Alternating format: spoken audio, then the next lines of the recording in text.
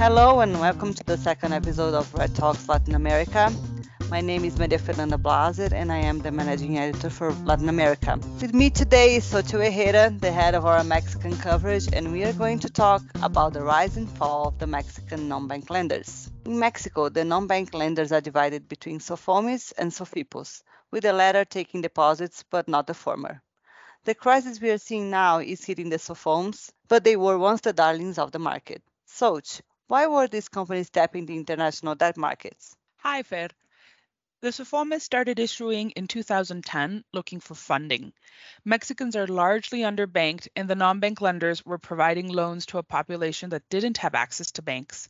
Some of them started to focus on the small and medium enterprise segment, which is also largely underserved by the banks, and that was the case for Unifin, Mexarrend, and Mega.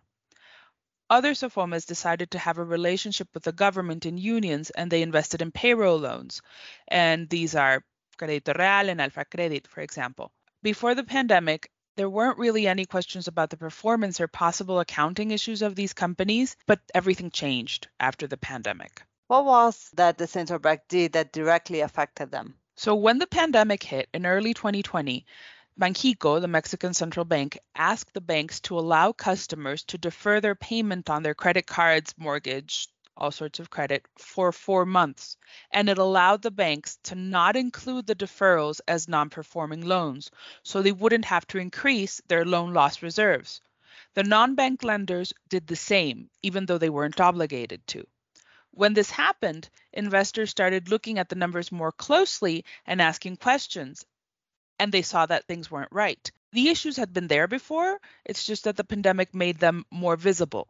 Lockdowns and emergency measures taken in Mexico meant that the companies weren't originating new loans and they weren't receiving payments from some customers for a few months that year. But the drop in profitability for some lenders seemed to go beyond that. At the time, the companies managed to calm investor fears and bond prices kept steady. And also bear in mind that the whole world was going through the pandemic, not just Mexico. So some lenders' financials weren't making a lot of sense, but investors chose to wait. What were the rumors about the accounting issues of the non-bank lenders? Basically, the accounting didn't add up, and that was particularly the case for Alfa Credit and Crédito Real. When Alfa Credit announced in April 2021 that it had discovered accounting errors that went back as far as 2018 and it would need to restate financials for 2018, 2019, and the first 9 months of 2020 and write down at least $200 million, the warning bell started to go off. There had been rumors about the company's liquidity situation since 2020, and it had already written down around $60 million of its portfolio in the second quarter of 2020, but many investors had chosen to wait it out and hope the company came through. Alfa had two bonds for $300 million and $400 million, and an additional $300 million in bank debt, and the bonds immediately started tanking on the secondary market when Alfa made the announcement in late April. Alfa's parent company eventually went on to file for Chapter 11 in the US, but it only filed the Colombian subsidiaries and it left out the Mexican subsidiaries, including their loan book. The Mexico business filed for in-court restructuring in Mexico some months later, but we haven't seen any recovery from that process or from the Chapter 11, at least not a meaningful recovery. By then, investors were already wary of Crédito Real. What was the issue with the company? So shortly after Alfa announced that it would have to restructure and write down in April of 2021, rival Crédito Real restated its non-performing loans on the audited 2020 results. And it was around the same time, the same week, because the deadline for companies to file audited annual results is April 30th. So Crédito Real's audited results also included a breakdown of the loan portfolio, something they'd never disclosed before. And an analyst pointed out that 47% of the company's loan book was accrued interest. At the time, it wasn't clear if that was past due accrued interest or not. Creal never explained the breakdown in a believable way, and the few explanations that they did weren't official. They were merely mentioned in calls that were open to only select analysts. But the company also had a lot of short-term debt to refinance. Yes, Crédito Real management said in early 2021 that it was rolling over the bank debt as it matured, but then in the middle of the second quarter, Executives stopped announcing the loan renewals, and when the third quarter results came out, they evidently had paid off a lot of debt that quarter. Crédito Real had 170 million Swiss franc bond, which was due February 2022, and it was trying to refinance it. And at first, it tried to refinance it in the Swiss market, but it was closed to them. Then it tried bank loans and securitizations, but that didn't work either. Meanwhile, their third quarter results showed an improvement. And in the earnings call for that quarter, management claimed it was not due to any extraordinary gain. But they held another call later on, and they admitted it was due to an FX gain. And then they backtracked on that and claimed that the analysts that reported on that call had misheard or misunderstood. And after that call, after the earnings call, after the analyst call, the bonds started going down, and then they never recovered. Crédito Real had hired Goldman Sachs to find financing for the Swiss bond at the end of 2021, but they were simply unable to line it up, and they defaulted on February 9. There had been a lot of pressures and questions from investors as to whether they would pay, and I was sure, and I told you, that they would default. Why were these investors so slow on the uptake?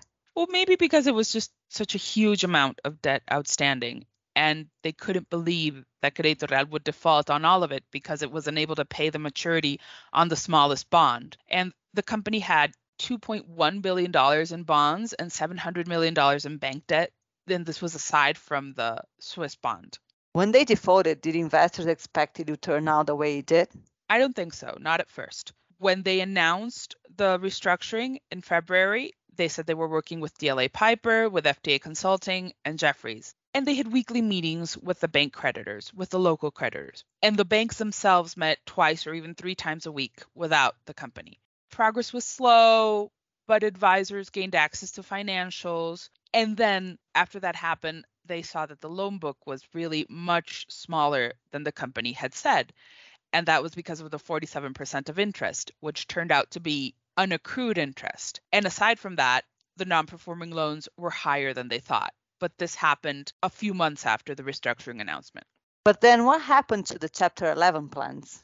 Now, this is where things start to get a bit blurry. The company was planning to file for Chapter 11, but it seems that several local banks were pressuring to get paid and threatening to sue for investor fraud if they didn't. So in May, the company suddenly fired its advisors, dropped the plans to file for a Chapter 11, and pretty much stopped talking to the bondholders. And the bondholders, they waited a little bit, they tried to negotiate, and then they realized that the company was transferring assets in Mexico. So they filed an involuntary Chapter 11 petition in New York Bankruptcy Court in late June. And then the deadline for Crédito Real to answer that was mid-July. On the final day, when the company answered, it announced it had filed for liquidation in Mexico under corporate law, and it would seek a recognition of that in a Chapter 11 in Delaware Bankruptcy Court. But then what is the problem of filing for liquidation instead of concurso mercantil? So concurso mercantil law allows you to file for liquidation or for a restructuring, and that's the insolvency law, and that is recognized under Chapter 15 in the US. But liquidation under corporate law is something that is very rarely seen, and it hasn't been seen when a company has cross-border debt. And even worse, a company that admitted to deficient accounting practices, which is accounting fraud. Aside from that, the corporate law, which in Spanish is called Ley General de Sociedades Mercantiles, does not have a look-back period. And the insolvency or bankruptcy law has a very extensive look-back period, the same as the US Chapter 11. Do you think that after that, things got worse for all the non-bank lenders? Oh, yes. The international markets had been closed since Alfa filed for restructuring, but then Crédito Real's default and accounting fraud made it even more difficult to get any kind of financing. And Unifin, a non-bank lender that offers leases and working capital loans to small and medium companies, said that banks stopped renewing its revolving credit lines because of the situation in the sector. In early August of this year, Unifin announced it would restructure $3.9 billion in debt. And this was barely 2 weeks after the CEO, Sergio Camacho, was very insistent that the company would pick up originations and grow the portfolio in the second half of the year. And he said that in an earnings call. And what has happened to the rest of the non-bank lenders? So we still have Operadora de Servicios Mega, known as Mega, simply, Mexarrend, which will soon be known as Tangelo, and Financiera Independencia. Independencia is doing okay because they had to clean up their balance sheet before the Alfa situation came along and before Crédito Real's default. So they were able to do that without negative market sentiment. And they were very proactive about selling their Brazil business and their payroll business in Mexico and expanding into the US. Now, Mega is not very profitable, but they're very well covered in their maturities versus asset ratio, and they've managed to line up financing for now.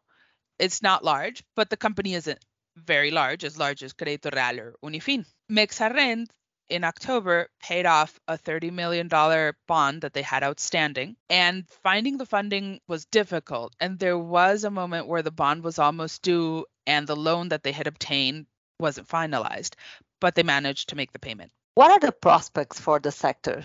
Well, some of the non-bank lenders think that the market will recover, but other people in the market think that's not going to happen. There's still $900 million outstanding in bonds and loans from these large lenders, and Crédito Real is paying off the banks, even though a court in Mexico suspended the liquidation, and the Chapter 11 and the Chapter 15 are still pending. There's going to be a hearing in January to define that. And the outcome of that is going to be very important in terms of reassuring the market that their investments are safe or not. All of this debt was issued while the rates were low. And now that the benchmark rates are higher, some of the lenders may be unable to turn a profit. So this adds to the distrust that the investors have in the sector. And now the lenders have to deal with more expensive funding if there is any to be found. Do you think that the regulators will take action, or this is something that will fade away? I don't have high hopes for them taking action, at least not in this administration. In 2006, when the federal government decided to sunset Sofoles, which was another type of non-bank lender that mainly granted mortgages, the expiration date was set to 2013. And the Sofoles disappeared, and they took down the housing sector with them. And some of them became Sofomes. So it took years, and there wasn't a lot of action to help the mortgage lenders that disappeared. In this administration, the Securities and Banking Commission has done very little so far regarding Alfa and Crédito Real. And that's even though Crédito Real is or was listed on the Mexican Stock Exchange. And Unifin is too.